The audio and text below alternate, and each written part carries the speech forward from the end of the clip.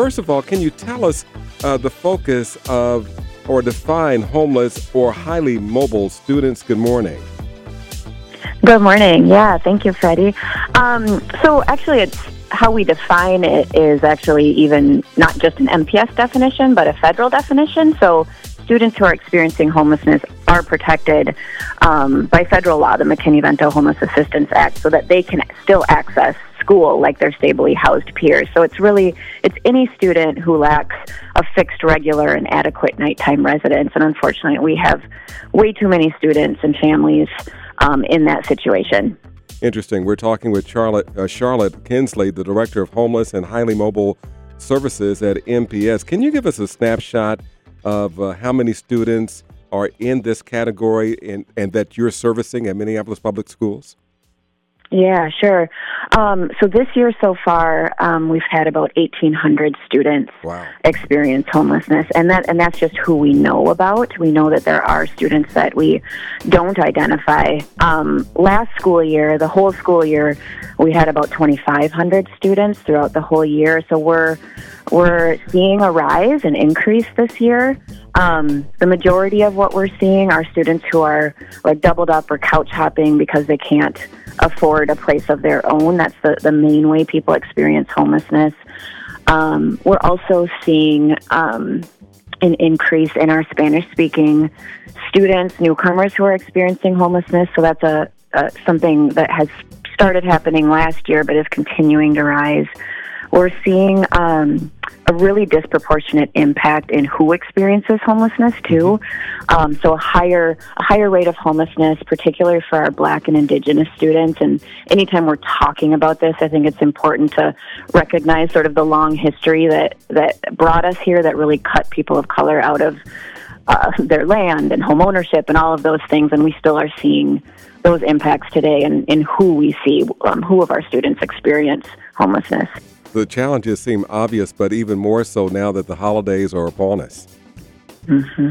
Yeah, absolutely. I think the holidays they can bring up a lot of hard things for many of us, but when you're experiencing homelessness, all of those challenges are compounded, especially if in this season where, you're kind of have the backdrop of that we're supposed to be happy and cheery, and we've got the financial pressures of making the holiday special and wanting to, have things be a certain way. And when you're experiencing homelessness, there's just so many hard things you're already dealing with, and the holidays absolutely can amplify all of that.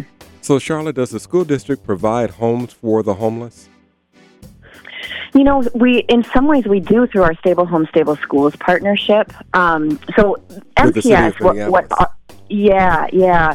So the MPS role is really to remove barriers to accessing school, as the education partner in this. And so we do that through a lot of different ways, things from having short-term cabs so that when a student moves, they don't have to wait to get routed, all sorts of different things. And the access to stable housing is just so foundational to that work. And so Stable Home, Stable Schools is probably our most, for sure our most, powerful and impactful way that we can actually provide that housing. And that's a partnership, as you mentioned, with the city and the Housing Authority and the county, with funding from POLAT as well. And that partnership, which started in 2019, has, we've got two sort of ways we do that. One is to prevent homelessness in the first place, which is always our goal. Mm-hmm. So if we can keep a family housed, that's so much better. And the Stable Home, Stable Schools has done that for over 2,000 students. So done short-term or one-time assistance to prevent an episode of homelessness.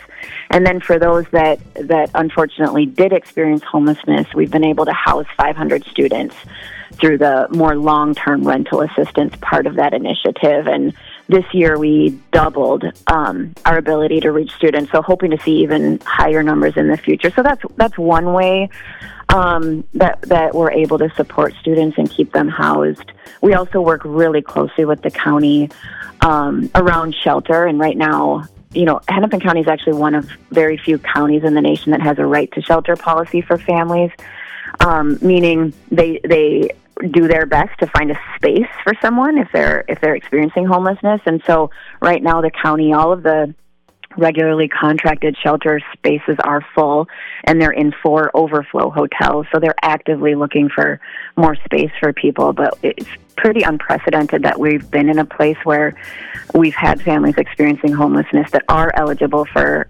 shelter, and the county does not have space for them. So they're working really hard to find more hotel rooms and find a solution for this. But unfortunately, the increase has been so dramatic that it's been really hard to keep people even just safely sheltered, much less in stable housing of their own. Interesting, 1,800 to 2,500 students. And when you're talking about students, that's compounded because we're talking about families here, Charlotte. Exactly. Yeah. And, often, when you think about a student in a classroom trying to learn and trying to, take in information and grow and develop and all of those things, having a safe and stable place to be is just so foundational to that success. And so it really is critical for us as an entire community to really look at what's happening for our students and do whatever we can to get to a place where we don't expect this to happen to children, right? That housing is a right and that we see that as a basic need and invest in it in the way that we need to. What, if anything, can our listeners, can our radio family do to support you in this effort? Yeah, I think first and foremost, the more of us that are really advocating for affordable housing, like both locally and, statewide and then also nationally, I think the more of us that can advocate for that's the goal, right? We really don't want our students to experience homelessness at all. And so I would direct people to the Homes for All group. They're wonderful collaboration of partners that advocate for policy changes and funding to prevent and end homelessness. So that I think feels most important. We also, in MPS, there's a couple ways that we work with some really incredible partners to remove barriers for students. And one is the National Council of Jewish Women. They have a rapid response fund that they do. So if folks have, if they're able to donate financially, that NCJW, National Council of Jewish Women Rapid Response Fund, we are able to tap into that when there are not any other community resources available to prevent someone from becoming homeless. It's just really flexible, and we've been able to do really incredible things to keep people housed through that fund. So we're really grateful for them. And then a really great partner is Achieve Twin Cities. They have a fund specifically for our students who are experiencing homelessness that we tap into so that students can feel like they have access to everything their stably housed peers have. So that can look like anything from the pink socks on the night that the basketball team is all buying a pair of pink socks, to driver's education courses, to a prom ticket, to a yearbook, like all of those things that are part of being a student, but that do require some financial resources that often families who are experiencing homelessness don't have. So that Achieve Twin Cities Fund has been a really incredible resource for us to be able to meet student needs. So those are a couple ways within MPS. And then I would just say we have so many incredible nonprofits in our area in Minneapolis that are serving and supporting students. And so, getting involved in any level of volunteering your time, partnering with a nonprofit that does really good work to keep people housed and sheltered would also be fabulous. So lots of different ways to get connected. Just depends on what listeners feel like they can give and where their strengths are. Well, you've given us a lot of resources and really pointed up a really important issue in our communities. Charlotte Kinzley, I can't thank you enough for being with us this morning. She's the Director of Homeless and Highly Mobile Services at Minneapolis Public Schools. Thank you so much for joining us today.